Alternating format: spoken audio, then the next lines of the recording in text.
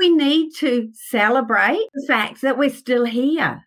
We all, regardless of where we are in our story, in our journey, we are all incredible. And you can have what you want. Know that that's possible when you're ready for it. We're all a family. We are not alone. We are all together. And if we spoke to the person next to us, we might just find that they are feeling just like us. Yeah. And we can all support each other in this family. Try this bad boy out for size. You are welcome to take a seat at the table where we use a new lens, where humanity are stakeholders. Different distinctions encouraged, intention starts from a no judgment zone. A certain age is not criteria, and where you become comfortable with the uncomfortable to facilitate a new conversation.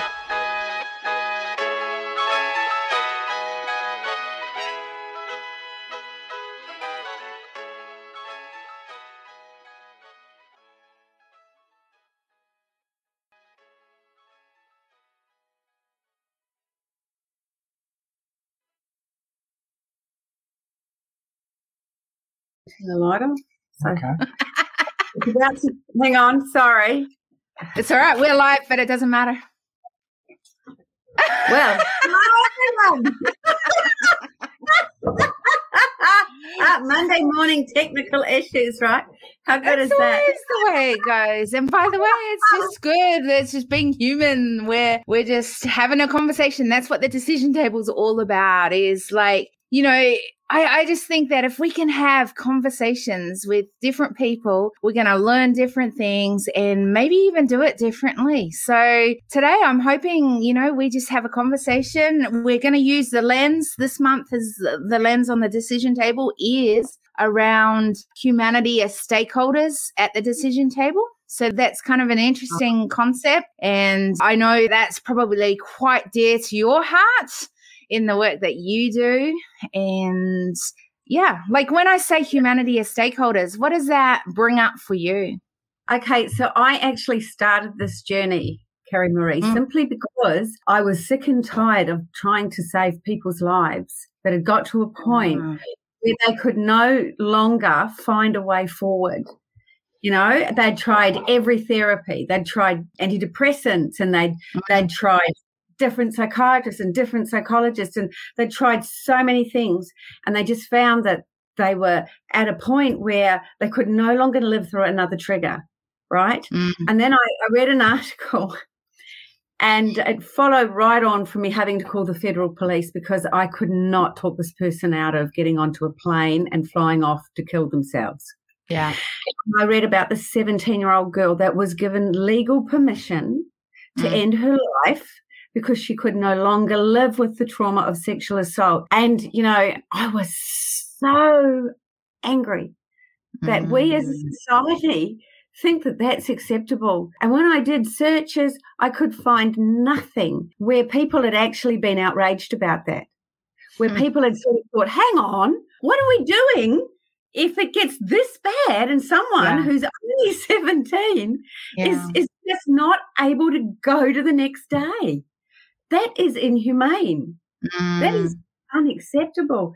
So she'd been sexually assaulted twice and she was struggling with that. I've been what's technically referred to as sexually assaulted 6 times, starting at the age of 5, then at the age of 8, 16, 17, 21.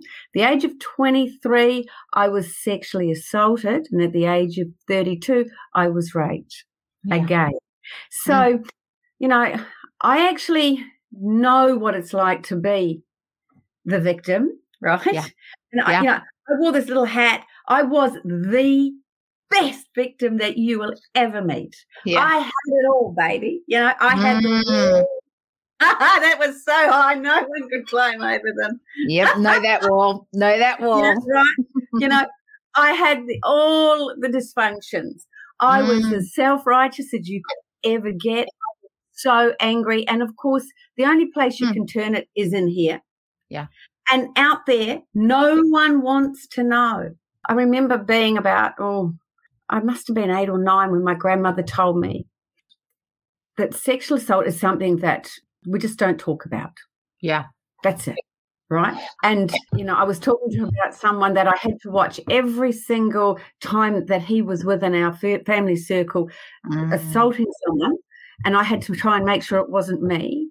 And she told me there are some things we just don't talk about. And you know what? That hasn't changed. That is still the way it is today.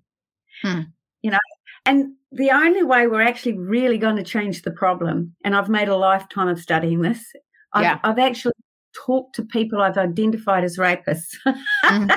Yep. I know what it is you do, and got some varied responses. I know that's not funny, but that just made me laugh. I'm like, yes, I identify as a rapist. Okay, all right.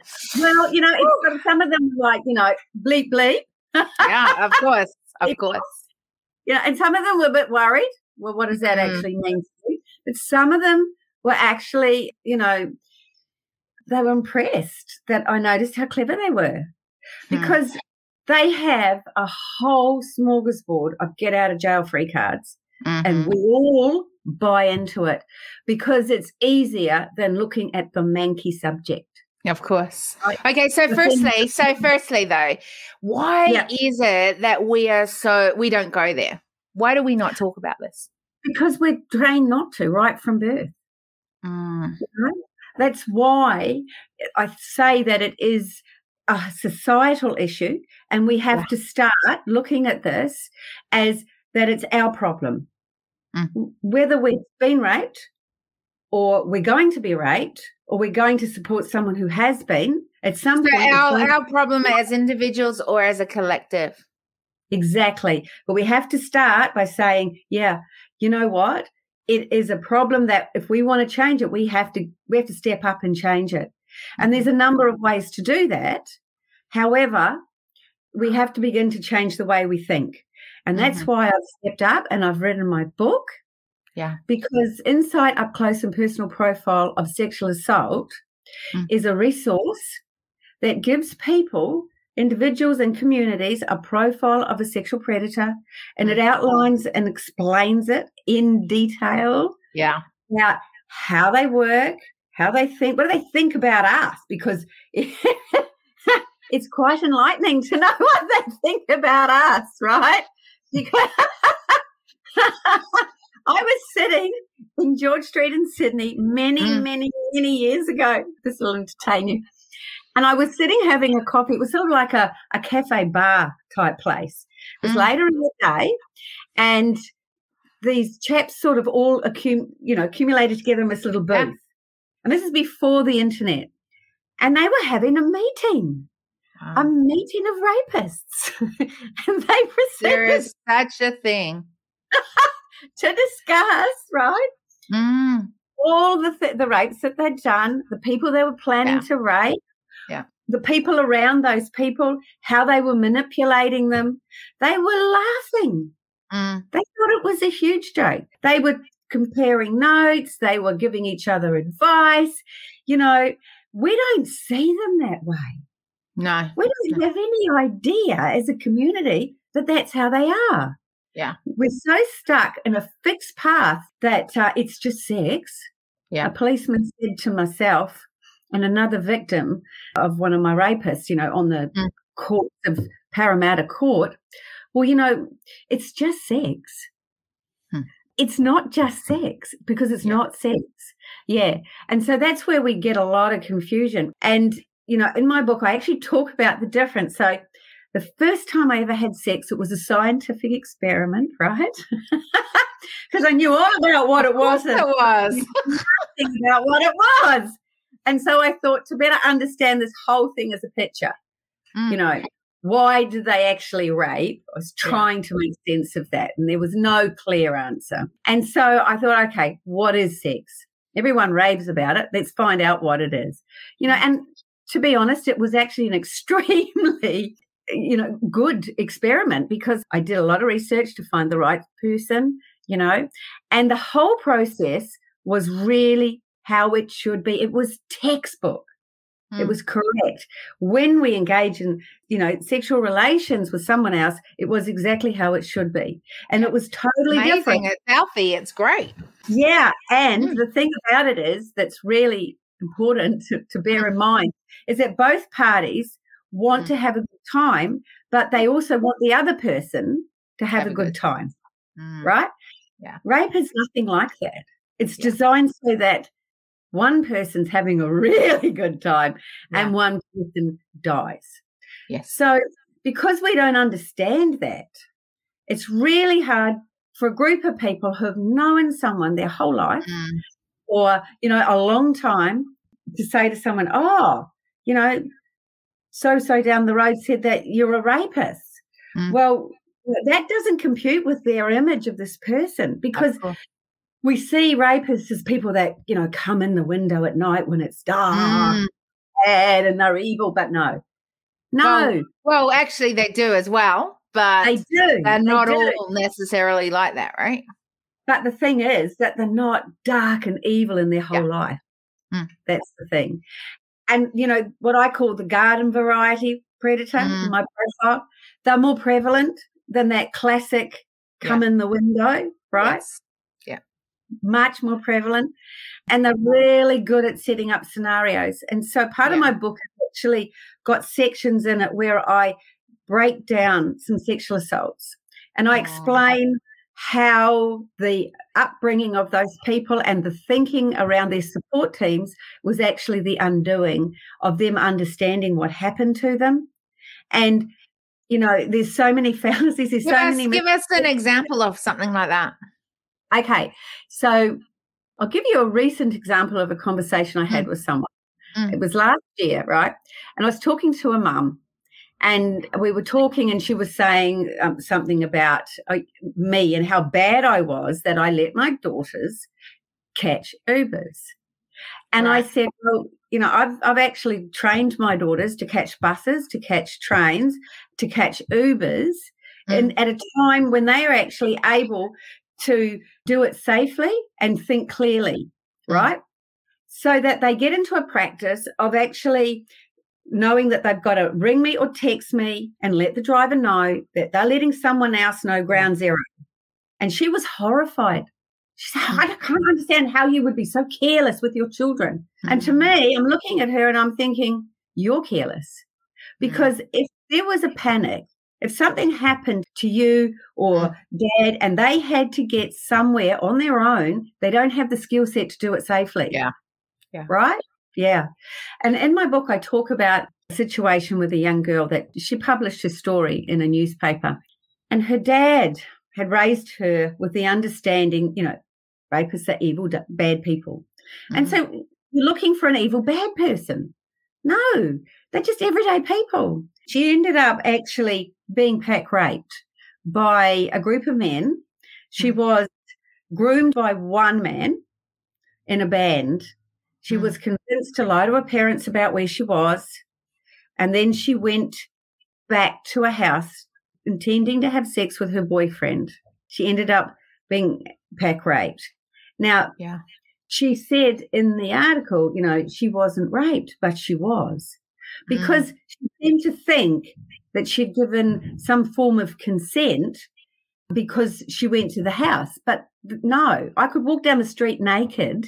Now, I might be mentally unstable, but I'm not giving consent. And this is where we really have to be clear, because consent is given. Okay, so let's just put on that one, though, because if you're walking down naked, many would say, well, you're encouraging it, so you must be giving consent. Yeah, well, I'm not.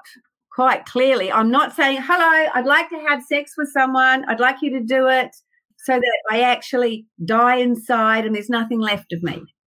Okay, then I'm inviting it. It has to be something that you give. It's not based on your parents or what you say. You might be laughing and talking about sex. That doesn't mean to say you want someone to come and rape you, right? But I mention this because there's so many cases where, those that have been raped won't come up, won't voice it, because they go, well, maybe I did cause it, that it was my fault. Or when they do start saying it to someone, they go, oh, that was your fault because you encouraged them, or you put it upon yourself because of who you are. Yeah, and you know what? That is what rapists love. Oh, they love us for that. They celebrate that we're so stupid, that we're so ignorant, that we just don't get it. We don't get them and we don't understand what it is. You know, I've made a lifetime. I've had lots of practice, so I know exactly what it is. I've been raped by strangers and people I know.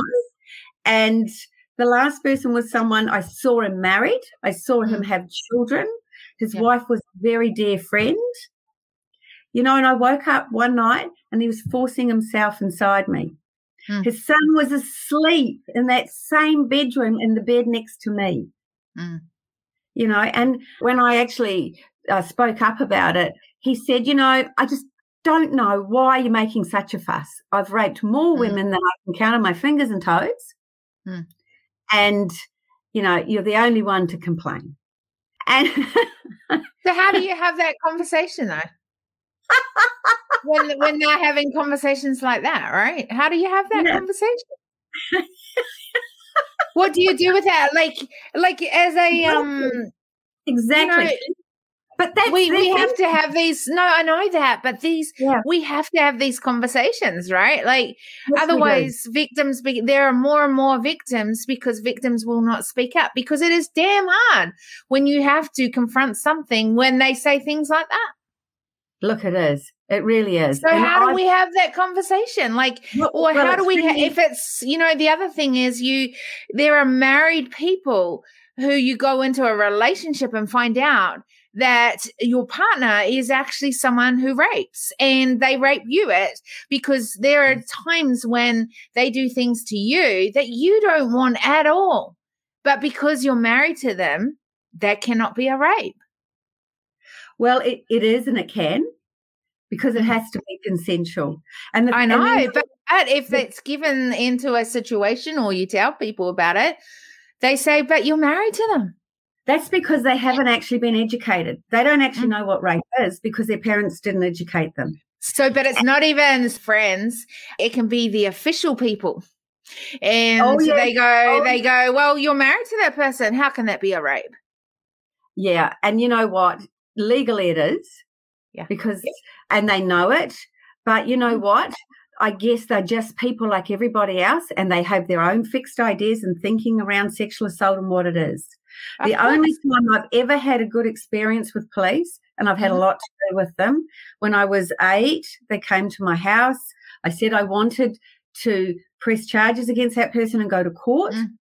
And they decided that because he'd already been in jail and that if he was convicted, which he would be, of what he did to me, he would go to jail for at least 8 to 10 years. And that was just far too long, given what he'd already done, for him to be incarcerated. It would just not be fair.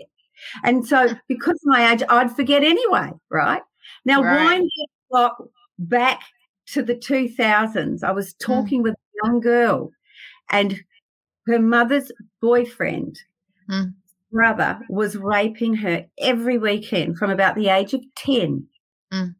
Right now, she's still at high school at the moment, so it's not that long ago.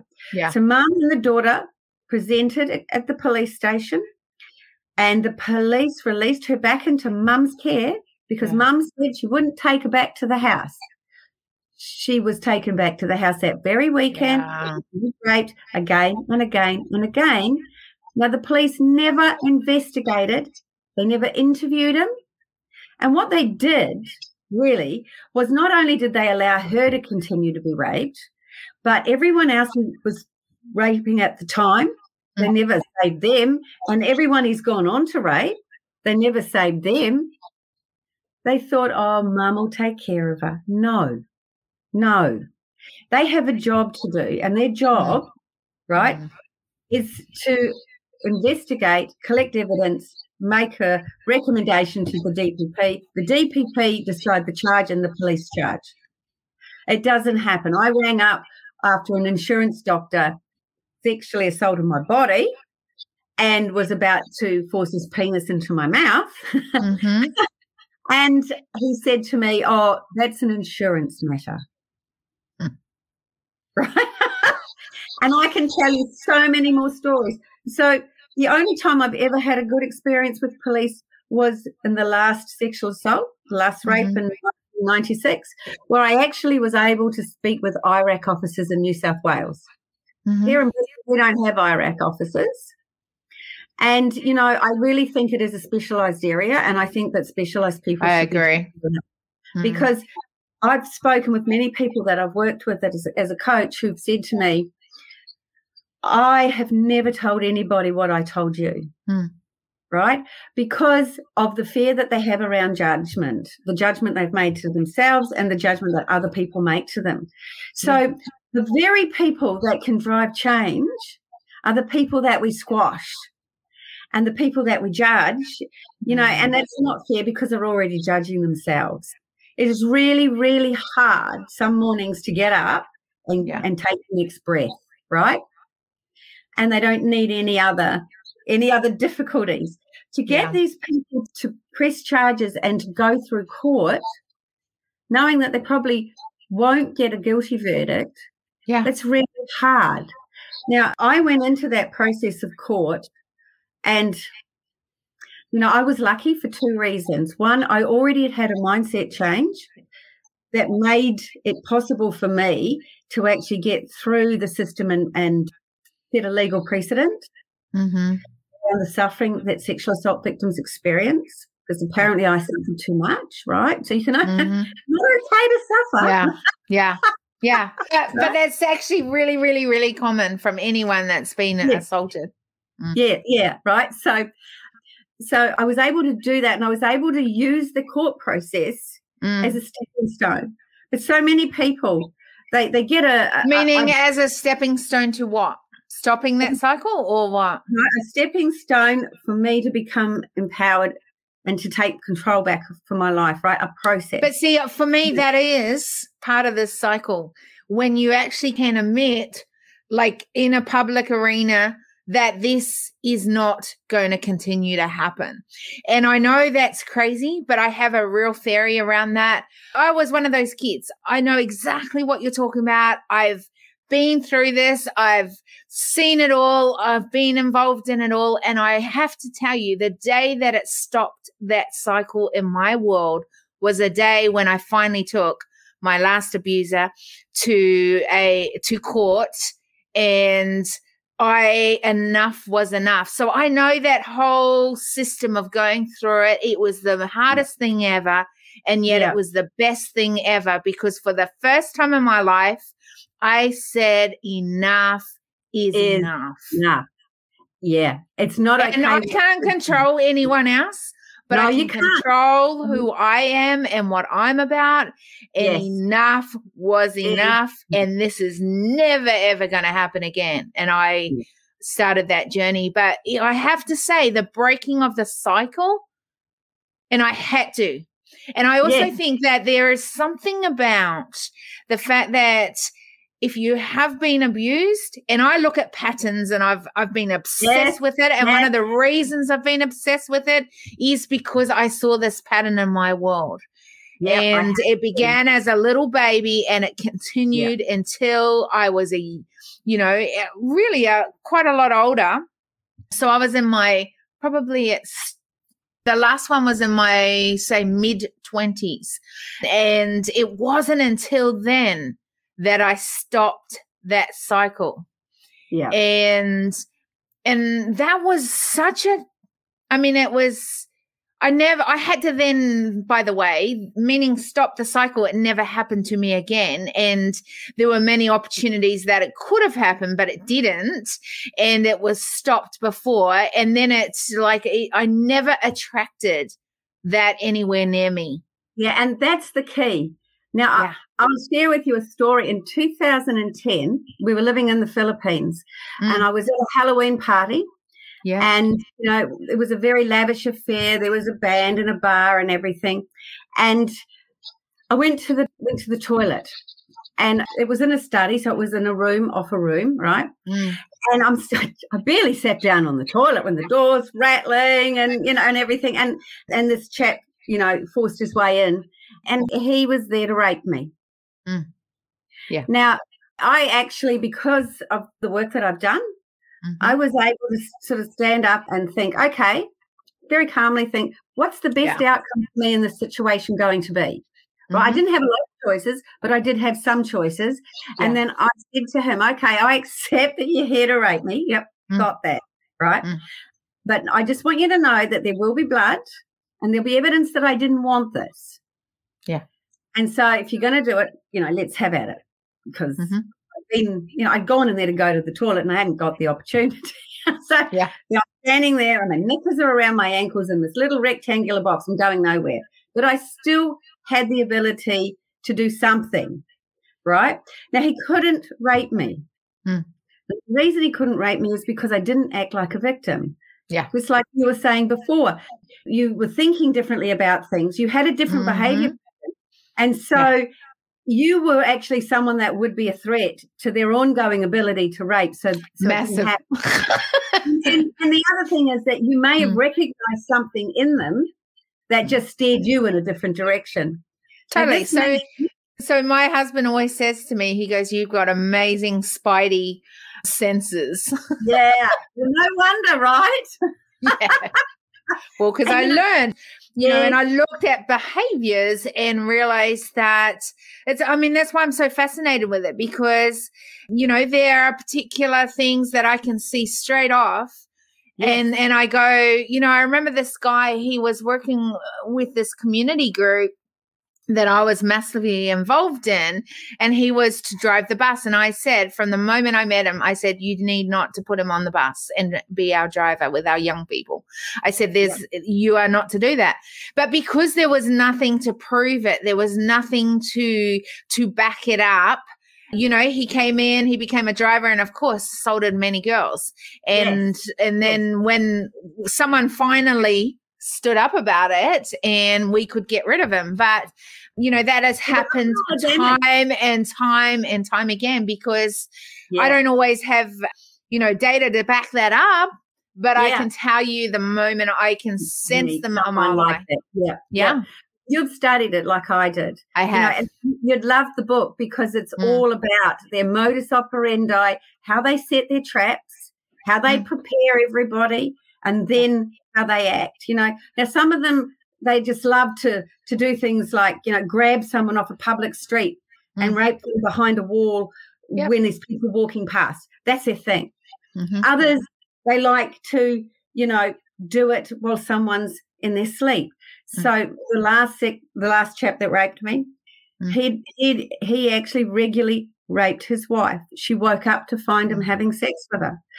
He actually dragged one poor girl off a toilet and smashed her head up down on the floor until she passed out, so that he could actually have sex with her while she was unconscious. That was his modus operandi, and they all have it. And it's interesting because when I started to really look at it and study it and listen to what other girls were saying and compare it to other people and what they were saying, pictures fell into place, patterns fell into place, and I began to see how all these threads all tied together. And I decided to put it in a book so that I could write it as a way that people could read it simply and effectively, and they could use knowledge to begin to actually identify situations themselves and also to know what to do if something happens. So up on my website, that's michelleinsight.com.au, I've actually got 3 plans.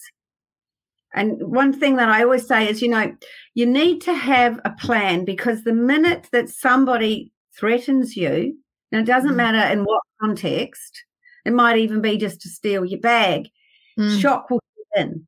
Depending on the threat, the more shock.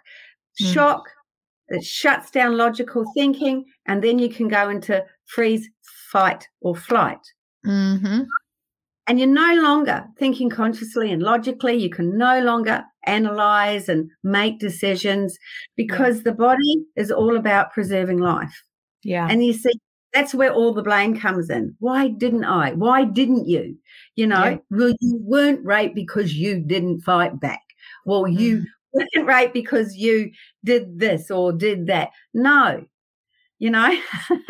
But it felt like it at the time, right? And I've heard many say that, myself included in that. Like, did I encourage that? Was that something, if I hadn't have done this bit, would have that ever happened?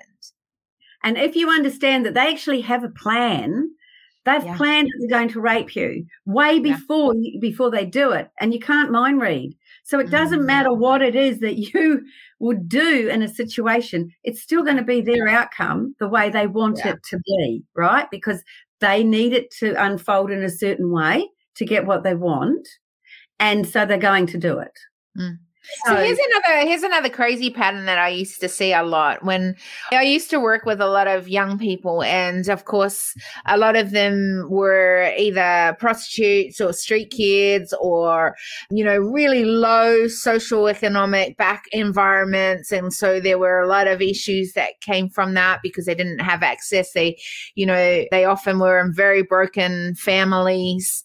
And so this was kind of a common occurrence in the work that I did for a long time. And, you know, but it was interesting because you would get these situations where, you know, the victim, or I always say the person that has experienced this has, you know, gone through it, coming out the other side and then going, how do I become a whole person again? How do I sort of, you know, function knowing that that was a reality of mine for, you know, and often it's something, even if it's happened only once, it's something that replays in the brain for many, many years, you know, if you allow it to.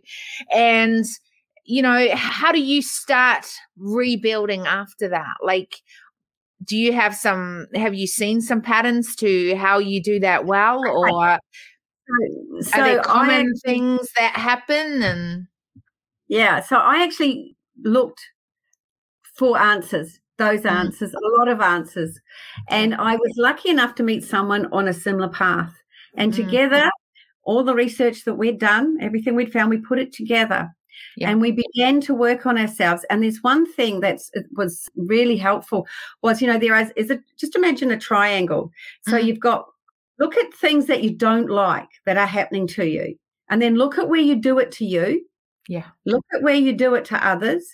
And look at where you allow others to do it to you. And you will find a behavior pattern or a cycle that you've set up. And it's in your unconscious mind. It's stored there, right? So then what we would do is that we would go into that unconscious mind, into that part of the filing cabinet, and we would take it out. So it's like you're gardening.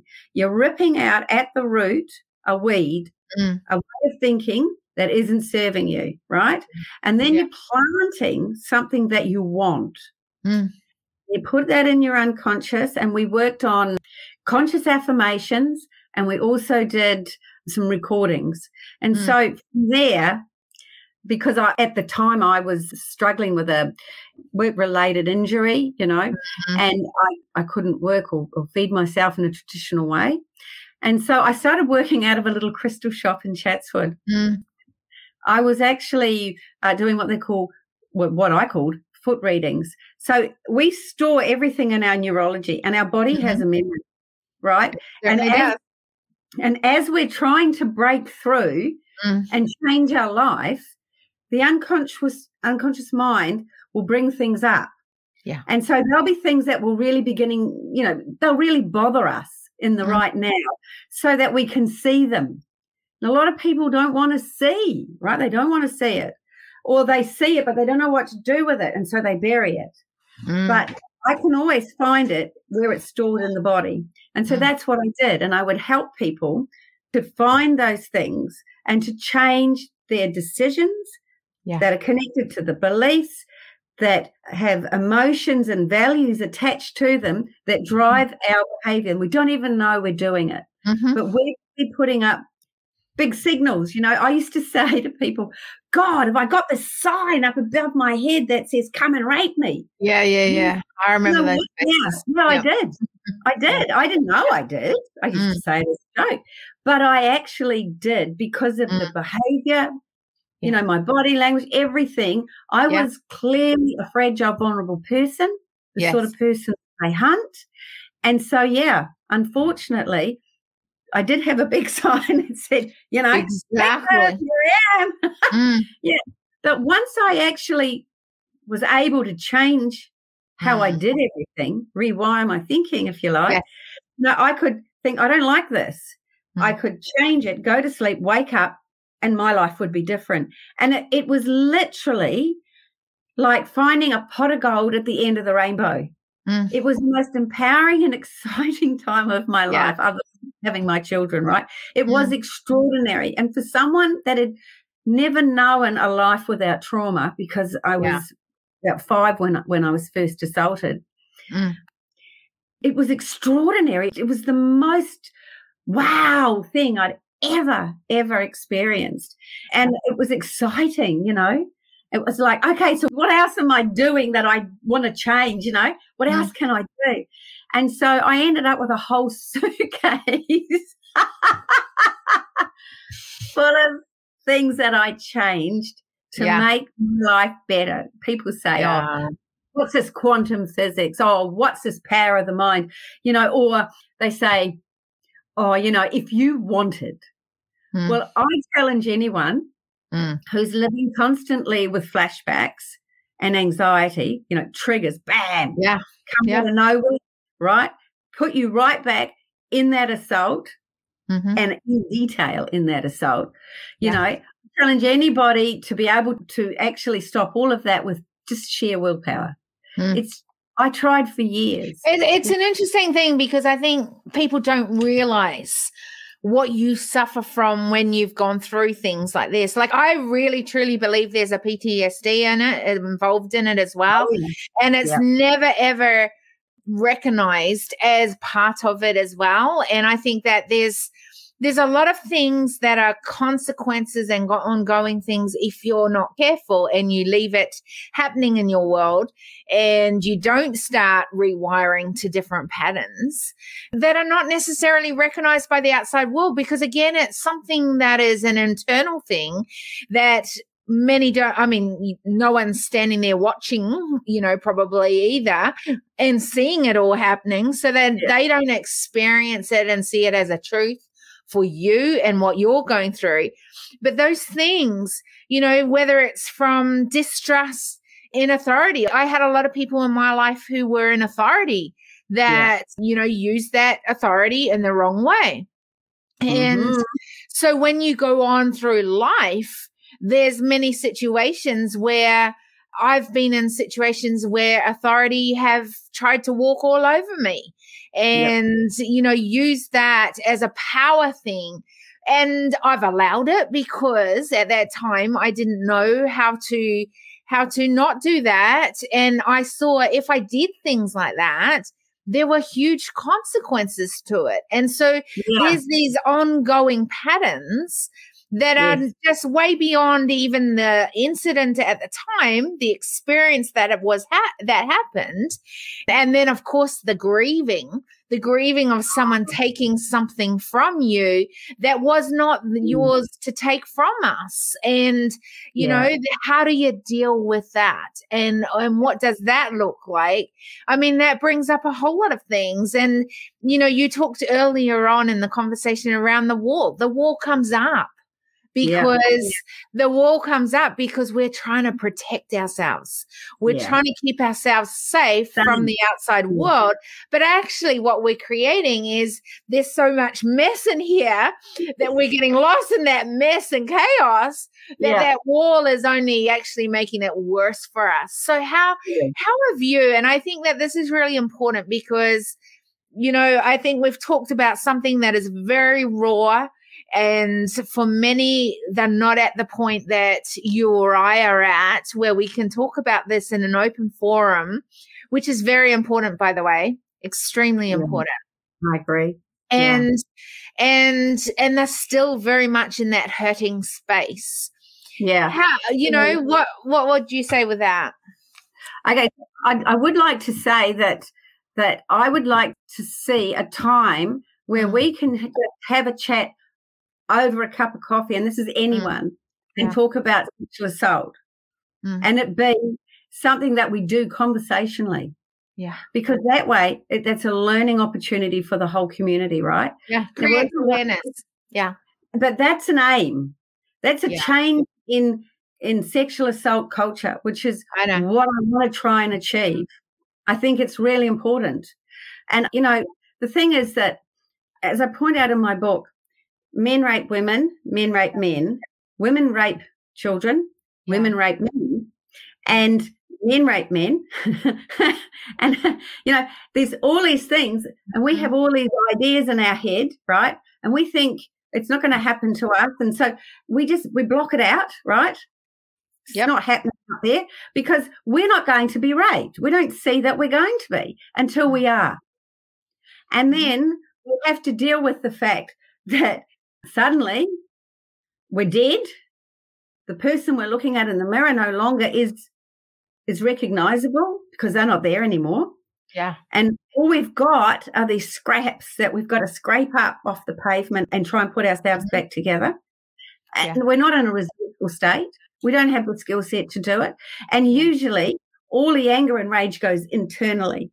So one of the important things to do is first we have to just quietly accept, okay, I accept that it's happened. Yeah. Because we can try so hard sometimes to block it out and bury it, and it didn't happen. It was my fault. Did you ever convince yourself that it never happened? Now, I must have made that up. No, I knew, but other people tried really hard. And my parents told me for a long time that stuff didn't happen. Yeah. And I remember bailing my mother. I told myself. I never told anyone about anything until after I turned 21. And I told my first ever soul. Yeah. I was the unusual person. You are. Most people, that is not normal. Yeah. No, it's not normal. But, it's interesting because I just knew it wasn't right. I knew it was wrong and I knew it wasn't my fault. But I did feel, dirty and horrible and disgusting and revolting inside, but I knew it wasn't my fault. But I felt everything else that everyone felt. Have you always been a confident person? Oh, no. No, because I just wondered if that was one reason to why you were able to do that, because I was always actually a really shy, introverted, and, found it really hard to speak up. Yeah, well, I was, which is very, very funny because I do it a lot in my life now. So it's crazy. Yeah. So I don't know what I was going to be, what sort of person I would have been. I never got that chance to find out, right? So, because at the age of 5, from that point on, I was a victim, and I had all those things that were, that are wrapped up in being a victim. And I was 5. I wasn't equipped with the skills to be able to understand what happened, and no one around me talked about it. So I had to try and figure it out, and then it happened again. And I had to watch it happening to my family by the person that did it to me, and it's like the adults are there and they don't even see it. How do they not see it? Like, there were so many things that I had that I was running on anger and on basically self-judgment, which was, what's wrong with them? I judged everything because I could not make sense of how someone wouldn't see it. Yeah. And, I had so many inappropriate physical responses for my age, like a childhood orgasm that I should never have had. Right? It was an experience that happened. I didn't know what it was at the time. And it was bizarre, and I didn't even understand it because, no one was talking about it. No one was helping me. There was no counselling. There was nothing to explain it. I had to try and piece it all together by observing. I never felt truly happy, like living in the moment of happiness. I don't have any memory of that, and except for my horse. I had a pony and my pets, right? I can identify with feeling love, but for them, but I could never really feel truly happy, and any happiness that I might experience was super short-lived. I experienced all these things through observing other people living it. Mm. I haven't had it myself. You know what's crazy when you say that? What it brings up in my brain is this, that I think in a lot of ways, the reason I'm who I am today in being so grateful for my life today and every moment of it is because as a young child, I don't have those memories at all. As a young girl growing up, I don't have those memories at all. Yeah. But I have so many amazing memories in my world right now and have done for many years now. And, you know, I'm so grateful for my husband and, you know, our partnership because, you know, I don't believe I would be.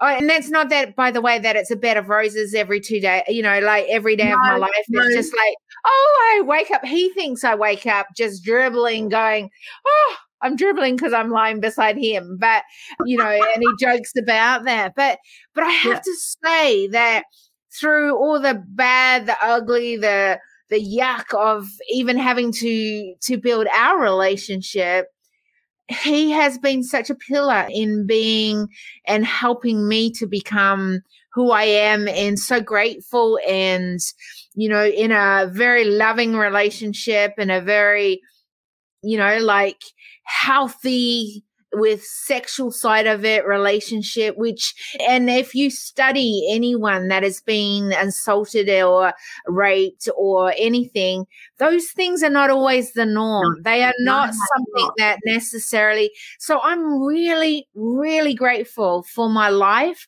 I'm grateful for the fact that I have a beautiful family, and out of what it could have been such a mess and a very, very different turnout, that my world has and is amazing. But I have to say that I think, you know, I often will post little things and for me, I just feel so much gratefulness for it.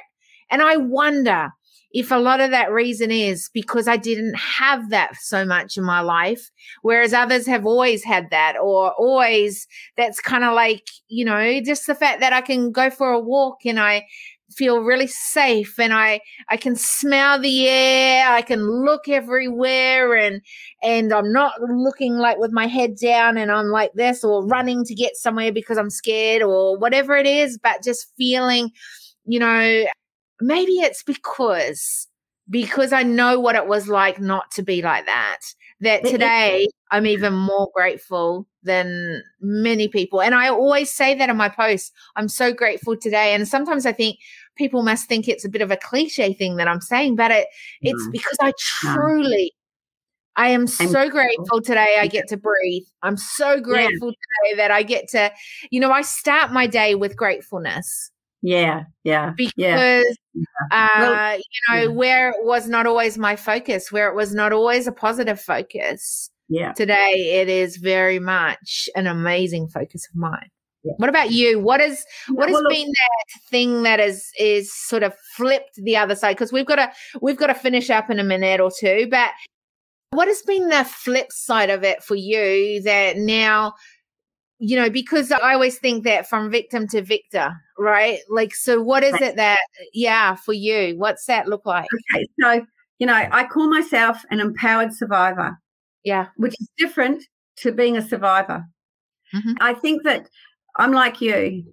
I appreciate absolutely every single waking moment. I used to wake up dreading the day. I used to wake up wondering if I'd get through the day. Living with bulimia, anorexia, and, you know, all of that stuff, and so alone and so miserable. And then, you know, wondering, you know, will it be today that, you know, will everything end? And sometimes wanting it to be today. And now I wake up, you know, and I'm like, oh, yay, look at what I've created. And there was a time when I never could have done that. And when I actually gave birth to my first daughter, the doctor handed it to me and I looked at her and I knew that I could not protect her from sexual predators, but I was grateful in a way that it's hard to explain, but I was incredibly grateful for the knowledge that I had and the work that I'd done to be where I was at, because I could teach her.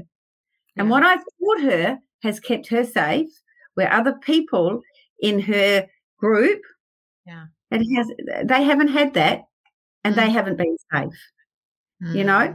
So I'm grateful every day. And I think that what it was, I agree, Kerry, that, you know, once I got the light turned on, you know, I was like, wow, I can actually change how I think. I have different life, and this is fantastic. Now I'm actually living a life that's worth living, you know, and I can actually use it to do something great. Yeah. So, and I think my team and my friends go, slow down, but I'm just so excited about my world, and I love being able to live life and do life and I'm loving using my brain. I love using my physical side of me. I love learning more things because I've got capacity now. There was many years that I didn't, and I listened to people who told me I couldn't anyway. And so I don't know. I feel like sometimes, and it's funny, and it's not until we've had this conversation, and I think this is what I'm taking from our conversation today is, you know, I realized I'm kind of making up for lost time in my life, and I'm making the most of every day. And that's not a bad thing, by the way. I'm loving it. But I think there's something in that from the fact that, there's life after rape. There's life after sexual assault if you want it. Absolutely. You've just got to find the person that's going to help you to get it, right? Yeah, People say to me, I'm on antidepressants. I've got PTSD, being sexually assaulted. And how's that working out for you? Oh, well, it's not. But I'm on antidepressants. So here's the thing. If someone wants to know more and how to work with you to figure this out, what's the best way to connect with you? Okay, so two things. Firstly, on Wednesday, I'm launching my book, Insight, Up Close and Personal Profile of Sexual Assault, on Amazon. And it would be great if people could get on. It will be really deep on Wednesday the 10th. Right, it's a one-time offer. I'll send you the link. If you can hear it, that would be great. So I'd really love to make sexual assault a #1 bestseller, right? I think it would be great if we could achieve that. Yeah. And, you know, if people want to work with me, they can go to michelleinsight.com.au. They can email me at info@michelleinsight.com.au. And very shortly, I will have angelinsightcoaching.com up and live with a calendar book. But sometimes people might just want to ask some questions. Yeah, exactly. If they want to email me a question, I'm happy to do that, you know. And I'll be starting a series with Tony Lontis. That'll be on TV and podcasts and things.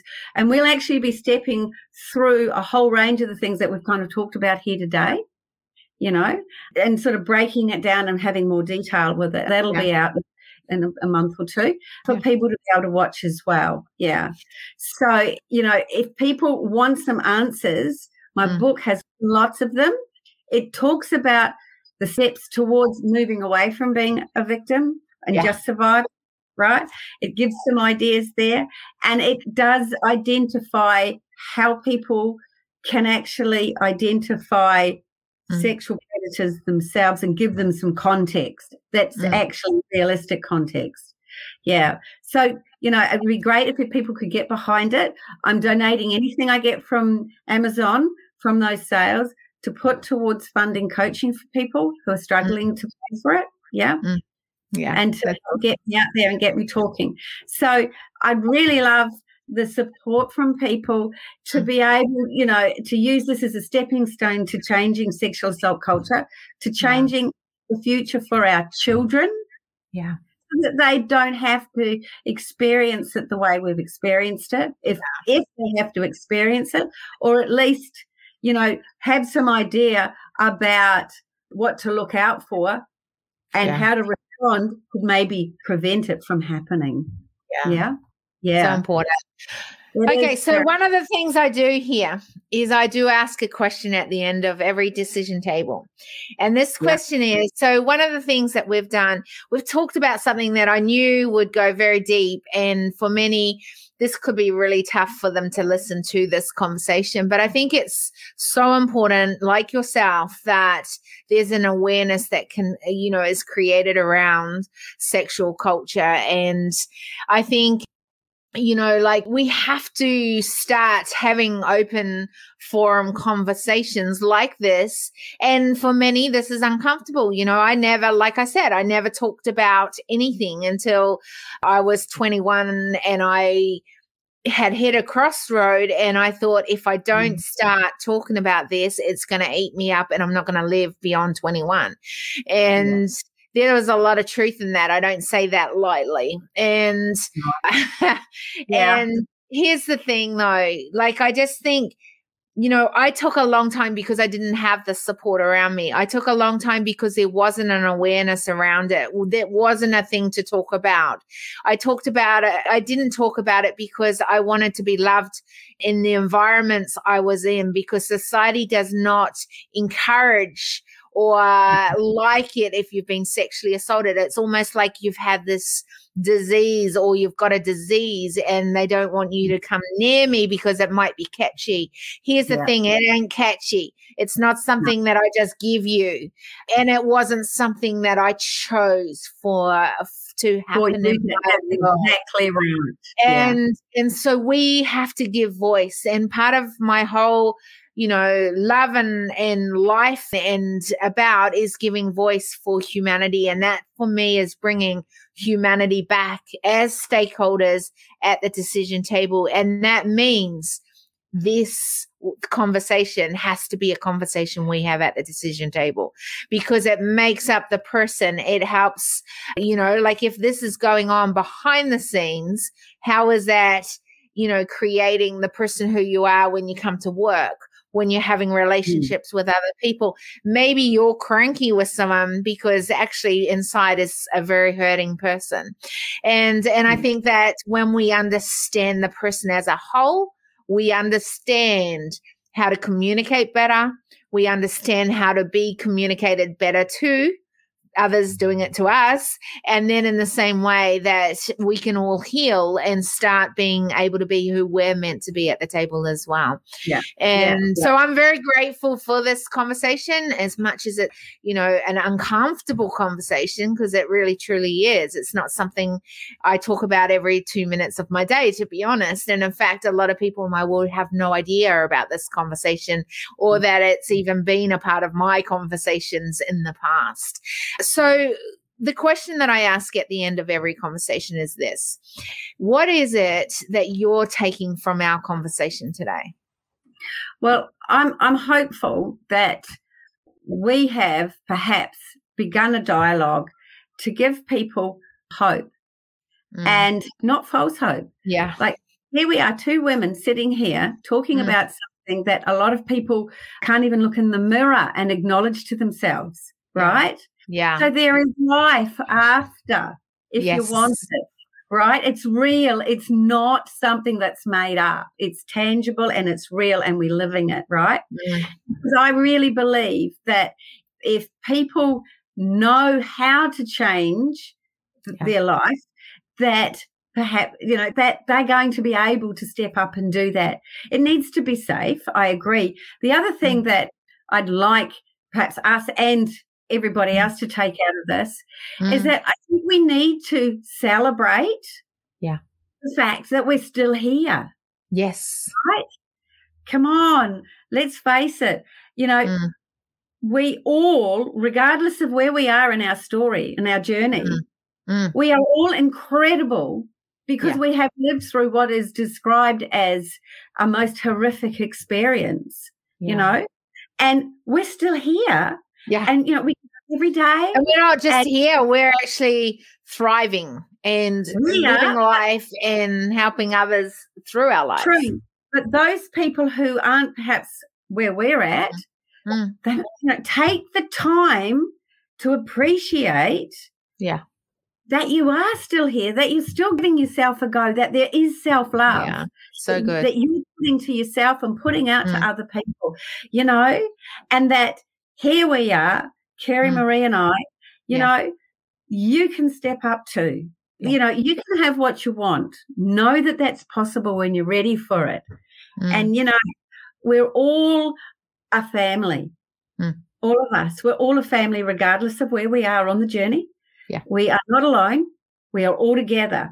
And if we spoke to the person next to us, we might just find that they are feeling just like us.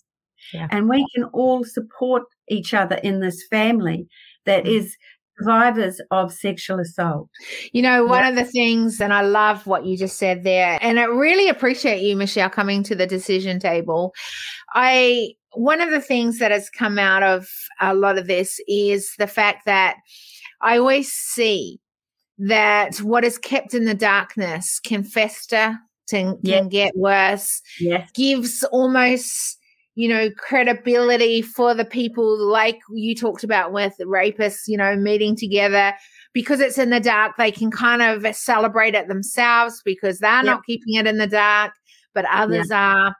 And what is interesting is, and I've found this so to be true in my own life and the many others that I've had conversations around this, is that what we bring to the light means that the dark has no power there. And I truly, truly believe that this conversation today is bringing it more to the light, and for us to be able to have an open conversation. And I believe that for us to shift this from problem to solution, that more of these kind of conversations need to be brought in the light, because, you know, if it was brought out and everyone was speaking about it, it wouldn't be happening behind the scenes like it has happened and continues to happen. So I think that if we were a more empowered community, that we better understood what the signs were, we might be able to prevent it, but we might also know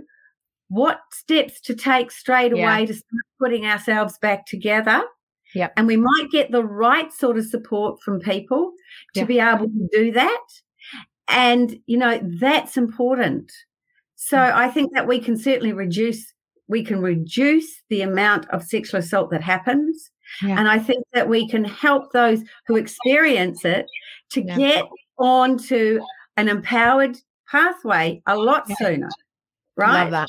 Yeah, absolutely. I think it comes down to education. Yeah. And it comes down to support. I agree. Yeah. Totally agree.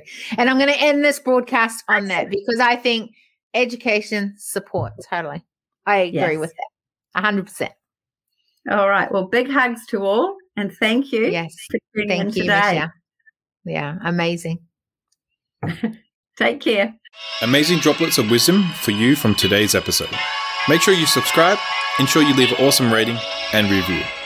Our hope is this podcast creates a new awareness, activates ownership to what is next, a curiosity for the need to be part of the change, and to make footsteps of sustainability from today onwards. If you want to further your journey with us, then apply to join us at our next Leaders Movement Parlay. The link is in the show notes. We appreciate you. Help us to help build a tribe who make humanity as stakeholders. To achieve this together, recommend this podcast to leaders, innovators, and movement changers. Big love until we see you on the next Decision Table Series podcast episode.